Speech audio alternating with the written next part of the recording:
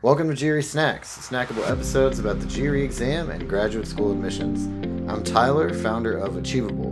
We have an affordable $199 online GRE course that includes everything you need to ace your GRE exam, which is a full textbook, tons of GRE questions backed by our memory-enhancing algorithm, and full-length practice exams.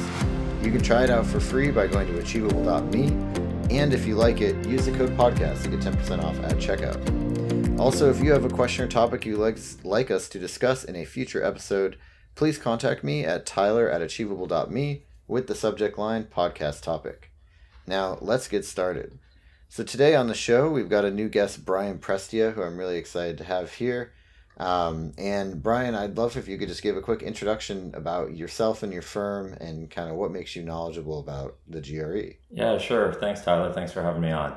So, I'm the owner of Reason Test Prep. We do online tutoring for the SAT, ACT, GMAT, and GRE.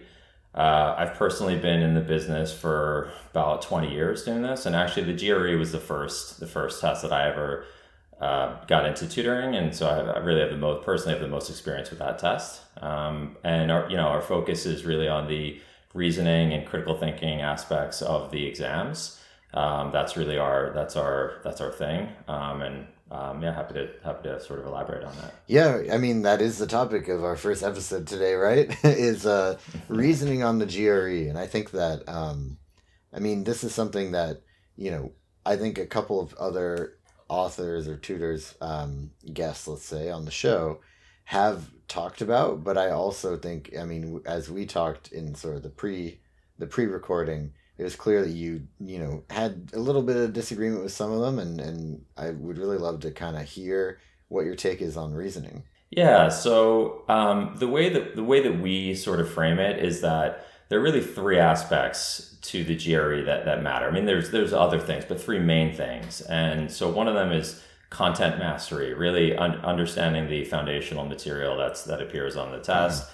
That's on quant and verbal, and time management is another major factor there. And then the other is reasoning and problem solving and critical thinking. And the sections of the test are quantitative reasoning and verbal reasoning. So yes, you need to have the quantitative and verbal foundation, mm-hmm. but that's really not what the tests are about. The tests are about your ability to apply reasoning to that foundation. And so that's really where we find that students need the most help. And you really just can't have success, great success on the GRE without a focus on that. I mean, you can learn the foundation, that's important, but if you can't apply good reasoning to that foundation, then you're never going to achieve a top score. Right. And so then what does reasoning mean to you in this context, right? Just to be really clear about what we're talking about. Yeah, it's sort of the higher order thinking skills of, we could maybe use an example. I mean, right. For a geometry question, for example, you need to know your area of a triangle and 30, 60, 90 triangles and 45, 45, 90 triangles and things like that. It's important to know that foundational stuff, but they're really testing the way you can apply that knowledge. Mm-hmm. And so, it's the application of knowledge and the sort of problem solving ability that muscle that you flex. And so it's a little different really on quant versus verbal. So I think on the verbal side, it's a little bit more of the kind of critical thinking aspect of it. So for example, on reading comprehension passages, not just understanding what you read, that's important obviously, but it's more understanding the author's purpose and being able to read between the lines and pick up on, author's intention and things like that. Whereas on the quant side of it, I'd say it's more about, applying good kind of problem solving techniques and sort of higher order thinking skills that the test is designed to really measure. Right. So then where are you feeling like you're disagreeing with some of the things that other people have said about this, right? Because so far everything you're saying is pretty straightforward. Yeah, no, I think it might be on a different topic than this one, perhaps. Mm-hmm. I think people tend to underestimate how important the reasoning aspect of the test is, and tend to overestimate the importance of some of the content content part of it. Right. But yeah, no, I think from what I've heard of some of the other guests, I think they seem to be in alignment with that part of it. Yeah, for sure. So then reasoning's very important, right? And I think that it's a key piece of both quant and verbal. But whether you want to focus on quant or verbal, or whether you want to even do a little bit about each, like, what do you feel are the important things that you need to be thinking about, both in like the study process to improve your reasoning skills, and then on the day of the test? Yeah. Okay. So this is probably going to be a wordy answer because there's a lot to say to this. So yeah. Because it is, there's a couple things to unpack there. So I guess first of all, again, quant versus verbal, it's a little bit different. And then even within the quantitative section, you have problem solving questions, and then you have the, quantitative comparisons. And I'm using problem solving to basically refer to everything that's not the quantitative comparisons. But even there's some differences with like the fill in the blank ones or whatever. So right. I think, so even just kind of biting off the quantitative section for a second. Mm-hmm. So I think quantitative comparisons are I would argue, even more reasoning driven than I think you have to be flexing, reasoning and problem solving skills on both the problem solving and the quantitative comparisons. Right. But yeah, I think on the QCs in particular, that's really what those questions are getting at. And in particular, realizing that, they're asking you to compare quantities, not calculate them, right? Mm-hmm. So a lot of the questions really get at a person's realization that, I don't necessarily need to know the value of quantity A and the value of quantity B. I could just say straight away that quantity A is going to be bigger without even fully calculating it. Right. Or that there isn't enough information, to determine it. That's something that you might be able to realize without doing any math at all. Mm-hmm. And there's also just a lot of trickery, right? Like on the QCs, a lot of those questions are really designed to be tricky. So at first glance, it's like, oh yeah, like these are totally equal. Yeah, I mean, like, this quantity will equal that quantity. But then, you have to have your reasoning hat on and be like, wait a second, like that feels very, very straightforward. That feels very obvious. Doesn't make it wrong, but it very likely is going to be a trap. So let me think about why those quantities might not be equal. Right. And, so that's all sort of test taking strategy and applying, critical thinking, and not just sort of doing math. Mm-hmm. So that's just an example on the QCs. Whereas on problem solving, I think it's more, and this is probably going to echo a little bit of what, Charles was saying on one, I think the Engineer's Disease podcast. I listened to some of that one. Right. So yeah, I mean, I think the mistake that many people make is believing that, okay, I'm just going to study the math. I'm going to learn, especially people who come in having studied for other tests that are like that, like the Series 7 exam or something like that, where mm-hmm. it's like, all right, let me just learn all the content and then I'm gonna crush this test. And no, it's not about your ability to memorize and regurgitate that content. It's about being able to solve problems. And so honestly, the first step is, in terms of studying, it's just realizing that that's the test you're taking, right? You have to understand that you're not taking a content test, a test that's rewarding your ability to just memorize information. That's not the test you're taking when you're taking the GRE.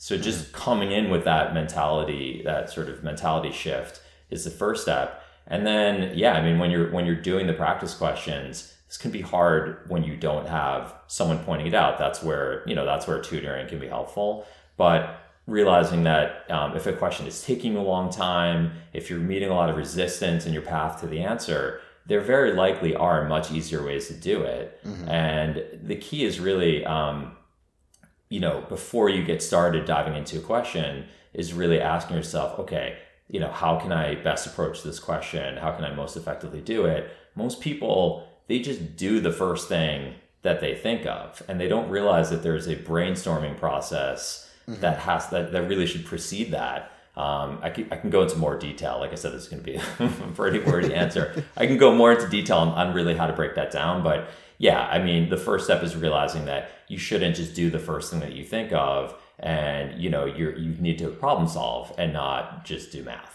Right. And my personal experience was taking the GMAT, not the GRE, back in the day. But that was the number one thing that I was bad about, was I was always just trying to brute force the math questions with math because I was good at math and it was comfortable to me, right? But that's actually not the point. And I think it has also been echoed a couple of other times by other guests on the show that essentially most GRE problems, and I feel like this may be a bold statement, but you can back me up here or not.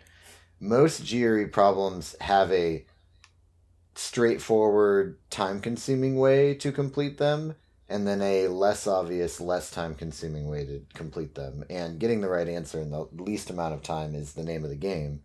And so the latter is usually what they're thinking of when they're designing the question to take less than 90 seconds. You think that's a fair statement? Yeah, no, that's exactly it, and that's the name of the game. It's not just a question of whether you can get the question right; it's a question of how long it's going to take you. And yeah, again, in terms of like, okay, how do you practice this? You know, you can do questions in multiple ways, right? Like, let's say that you're just really your reflex is to just do algebra every time, right? Okay, well, it might take very deliberate practice to break yourself out of that, but you can do a question in more than one way. You could do it and do it algebraically, and then afterwards be like, you know what, like, okay, let me just reset here and see if I can think of another way to do this question. And you know, the more you do that, you're getting a couple benefits there. One is you're building multiple muscles, right? Like, okay, so maybe you are building the algebra muscle, and that's probably good too. But then, you know, you do it in a second way, and now you have another way of approaching that question. You've got now more than one thing that you're good at, and you also get a window into what's better, right? Because you can afterwards be like, okay, totally, that was silly that I did algebra. That was obviously way more time consuming and harder. Right, and it becomes really obvious in the quantitative comparison ones, like you said, because it might be like, you know, y is greater than 4, x is greater than 10, y equals, you know, 2x root 3 times whatever, and then like a equals this, b equals this. And if you do the math, like, you can do it, and you'll find out that, you know, quantity A is 47 and quantity B is, you know, 55 root 3 or something. But like, you didn't need to do that. It's a lot of extra work. Yeah, I mean, a great example that just came to mind as you were saying that is, you know, often there'll be sort of like a word problem that's like the information. So we're talking about, you know, QCs here, but they give you some kind of contextual word problem. And one quantity is like something that you're solving for in that word problem, right? Like, you know, like, let's just call it X. And then the other quantity is like, you know, 4, right?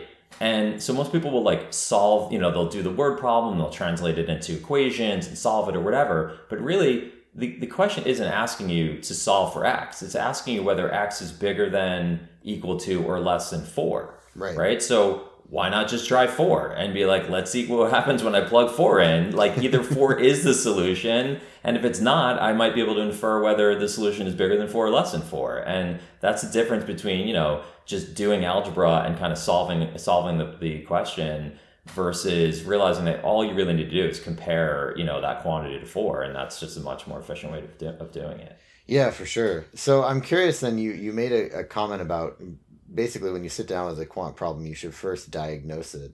Can you walk us through what you feel like is a good diagnosing process? Yeah, again, there's a lot of nuance to this, so I don't want to go overboard for the listeners, but let me just try to give a couple of main points. So first of all, one thing that people don't appreciate is the answer choices, right? The answer choices are that is a body of information that you could draw from. Whether you're going to actually use the answers or not, you know, you might not be actually, you know, back solving and taking those answers and plugging them in, but the answers themselves can be clues, right? So that's the first thing, is not just read the question, make sure you understand it, but look at the answer choices, see what they tell you. So for example, you know, on a geometry question, I mean, if I see a geometry question, you know, and I'm sort of taking in the answer choices all at once. Like, you know, when the question comes on the screen, like, you kind of can't help but just glance at the answers. If I see, for example, root 2 or root 3 in the answer choices, and I see that it's a geometry question, there's a very high likelihood that I'm going to be dealing with a 45-45-90 or 30-60-90 triangle, because those are the main cases where you're going to end up with a root 2 or root 3. Right. So the presence of those things in the answers already gives me an idea of how I might approach the question. like that's a critical type of thing is again, even if you're not using the answers, just what or are the answers spaced really far apart? If they are, maybe I can estimate. Maybe I don't need to calculate this all the way to the very last decimal place. Right. So that's one thing is just really taking stock of the answer choices. And then the second thing is learning how to not just reflexively do the first thing you do. And the way we teach it, the way I would, the two things I would point out are that you need to, you're going to read the question, you're going to start to think of ways of solving it. Typically, one thing will come to mind, if anything, right? And the question you should ask yourself is, number one, how likely am I to get this question right with this thing that I'm considering? And number two, how long do I think it'll take? Right? Like you have to factor that in. So you might look at it and be like, okay, this is an algebra question. I know it could be done algebraically, but with our students, when I'm tutoring someone, I'll say, okay, what's the give me a percent chance that you think you're going to get this right? And they'll be like, 60. And I'll say, okay, how long do you think it's going to take? I don't know, like 3 or 4 minutes. And I'll be like, all right, well, that's not great, right? Like to spend 3 or 4 minutes on a question and have a 60% chance of getting it right. Like those are not favorable statistics there. So don't just dive in and do it. Maybe pivot and say, is there some other way I could do this? And if there isn't, maybe you should skip the question entirely and not even do it in that moment. Because again, there might be other questions that you'll feel 90% likely and it'll take a minute or a minute and a half. Right. Yeah, that makes a ton of sense. And then do you have any specific tips for the verbal side of the equation here? Yeah, again, I could pontificate here for, That's good. For a while. That's fine. Yeah. So, again, I think this is a little bit different on the vocab-based questions versus the reading comp. So I'll just, again, to kind of keep this a little bit brief, I think on the vocabulary-based questions, especially the text completions, I think sentence equivalence ones are really pretty vocab driven. There isn't a whole lot of reasoning that goes into those. There definitely is some, but it's not that robust, the kind of reasoning you need to apply there. Right.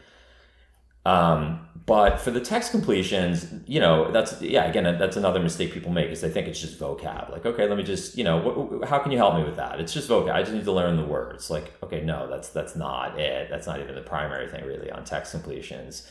So it's really about understanding the clues in the sentence, and I would call that the evidence, right? So you can't just pick a word for the blank that you think goes in the blank. It's not a subjective exercise, right? There's an objectively correct answer and objectively wrong answers, and so it's really a matter of figuring out what is the evidence in the sentence support. What word does it support goes in the blank, and that is a reasoning exercise of really breaking down the sentences, figuring out what the clues are, and what meaning do those clues support. So that's just a brief explanation for the text completions. On the reading comp, again, I could go way more deeply into this, but very briefly what I would say is that there's 2 levels at which one can read a reading comp passage. One is reading for what the author says, right? That's like your literal comprehension. Do I understand what the author's saying? And that is, people do that automatically, right? Like you're constantly searching for just general understanding of what someone is saying when you're listening to them speak or reading what they wrote. But then there's another level, which is understanding the why of the passage. Why is the author saying this? What is the author's intention here? What is the purpose of this sentence? That is the thing that most people miss. They either don't know how to read like that, or they just don't have that switch turned on. And so that's the kind of reasoning that really needs to be applied. It's not just simply understanding what the author is talking about, but really understanding what the point of it all is and what the purpose of the different parts of the passage are. Right. And then is there a similar kind of diagnosing step that you go through with these problems on the verbal? Diagnosing as in from the perspective of the test taker, like how to diagnose, or as like a tutor diagnosing the problems that a student has? No, as a test taker, right? Like on quant, you know, you're kind of like, what are my paths to the answer? Reading comprehension maybe doesn't have multiple paths. I don't know. Yeah, I think it's less, I'd say a little bit yeah, I think it's less of the multiple paths, maybe more of diagnosing what type of question it is. Mm-hmm. So, reading, this is not so much about reading the passage, but more about answering the questions, which is a whole nother skill set really. But yeah, I mean, recognizing, okay, this is a function question. The Right. question is asking about the purpose of this sentence. It's not asking what this sentence says, it's asking why the author wrote it. Obviously, that aligns with what I just said, but yeah, I think part of it is really recognizing what the question's even asking. Is it an inference question? Is it a detail question? Is it a function question? And then based on that, what is the test maker looking for you to do? I think that's part of it. And then there's a whole nother element. I don't want to. This is maybe something we can get into on a future podcast, but a whole another element of just the answer choices themselves and how to navigate the answer choices. I think that's a whole separate issue, really. Yeah, no, that sounds like that'd be a good one, actually. I might write that down for us to do at a future date. Cool. Well, very cool. Thank you so much, Brian. This has been great. And this has been GRE Snacks, hosted by Tyler from Achievable with Brian Prestia from Reason Test Prep. And Achievable has a great online GRE course. You can try it for free at achievable.me and use the code podcast to get 10% off at checkout.